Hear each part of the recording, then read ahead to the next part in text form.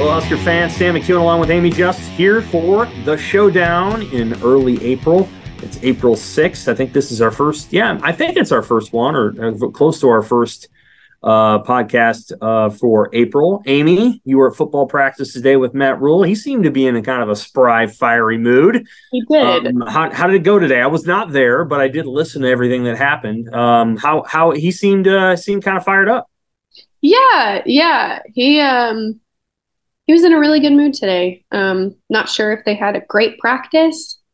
He said several different aspects of that looked good today. We were not there. We had access on Tuesday.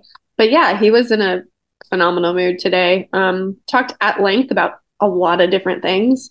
And yeah, not that he hasn't been fired up since he's been here, right? But it felt more so today, I think.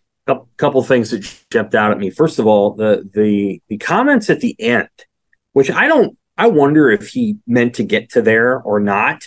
The way that he got there was related to a question about Bryce Benhart. But he said, you know what things are going to come down to, whether we win or not. Let me quote this because I found it kind of interesting. A lot of it will come down to confidence. And then quietly he goes, all right.